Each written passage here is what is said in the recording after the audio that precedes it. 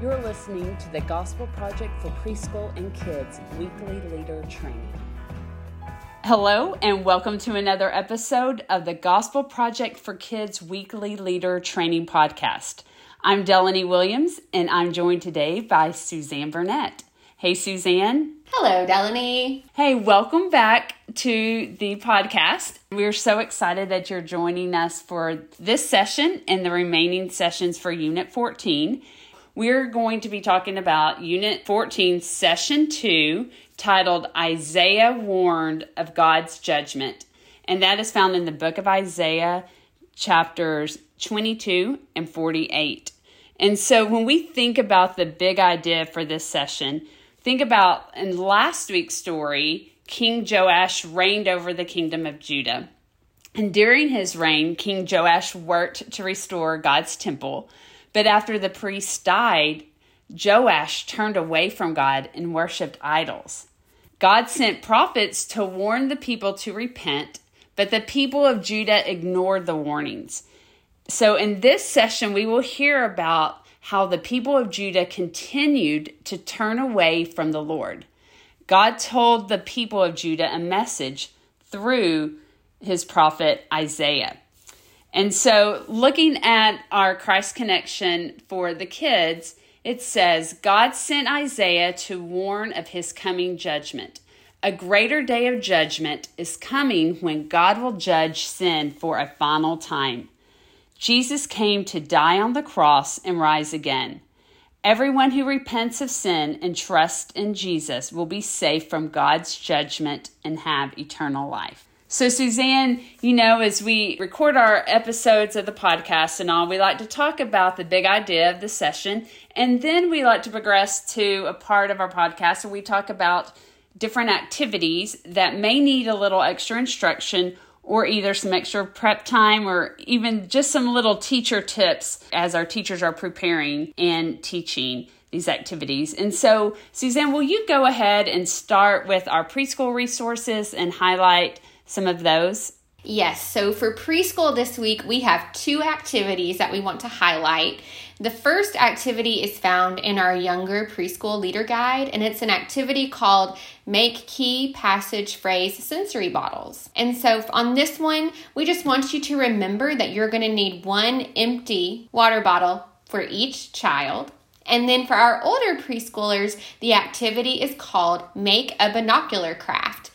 And so for this activity, if you don't have any of those toilet paper tubes on hand, then what you can do is you can cut paper towel tubes in half. Those will work just fine. Or another option is you can make your own tubes. You can use cardstock or that heavyweight paper and cut that in half and then make a tube and secure it with a stapler or some tape, and you're just making your own instead of using those pre-made tubes. Great word, and it sounds like our preschoolers are going to be actively learning and creating fun things in their activities.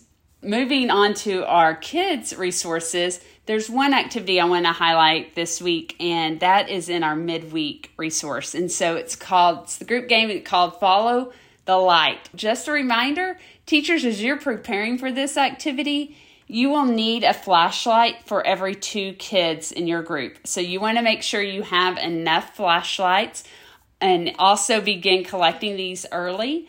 And this could be something that you don't have to have full-size flashlights. They could be the smaller ones that you may get at a dollar store or a keychain flashlight.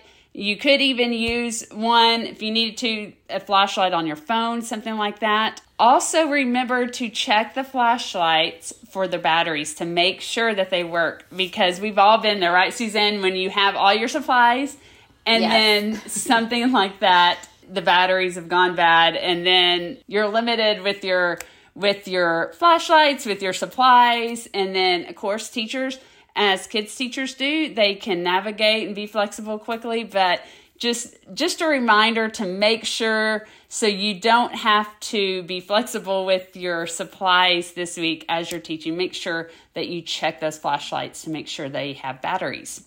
Now we're going to go ahead and talk about something that excites us or stands out about this session. And so, Suzanne, if you'll go ahead and share with our listeners what you feel is important for this week. Yeah, so I think this story, it shows the reality of God's judgment, especially the beginning of that story. And it talks about the vision that Isaiah had and just how there was going to be punishment for that sin. But I'm so glad that that story doesn't end there, that it talks about and emphasizes God's great mercy. And, I think of when we are working with kids, and specifically my mind always goes to preschool, and you're working in a classroom and there may be a child that's making some wrong choices and you've given them warnings and they're not listening. And so you may have to place that child in timeout, or maybe they just need a little bit of a break.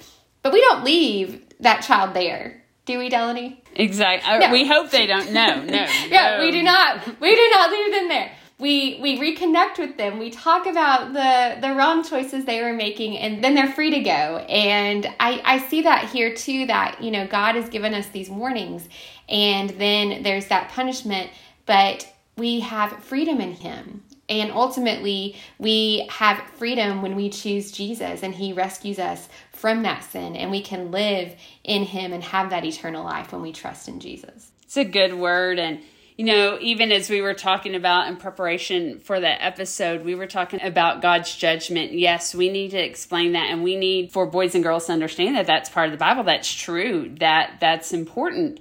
But we also want to make sure that we emphasize God's great mercy, like you were saying, that it gives hope, and we have that hope. And we know God's promises and we believe them. And so we want to make sure, as we are teaching boys and girls this week, that we emphasize that. So it's not just the message of judgment.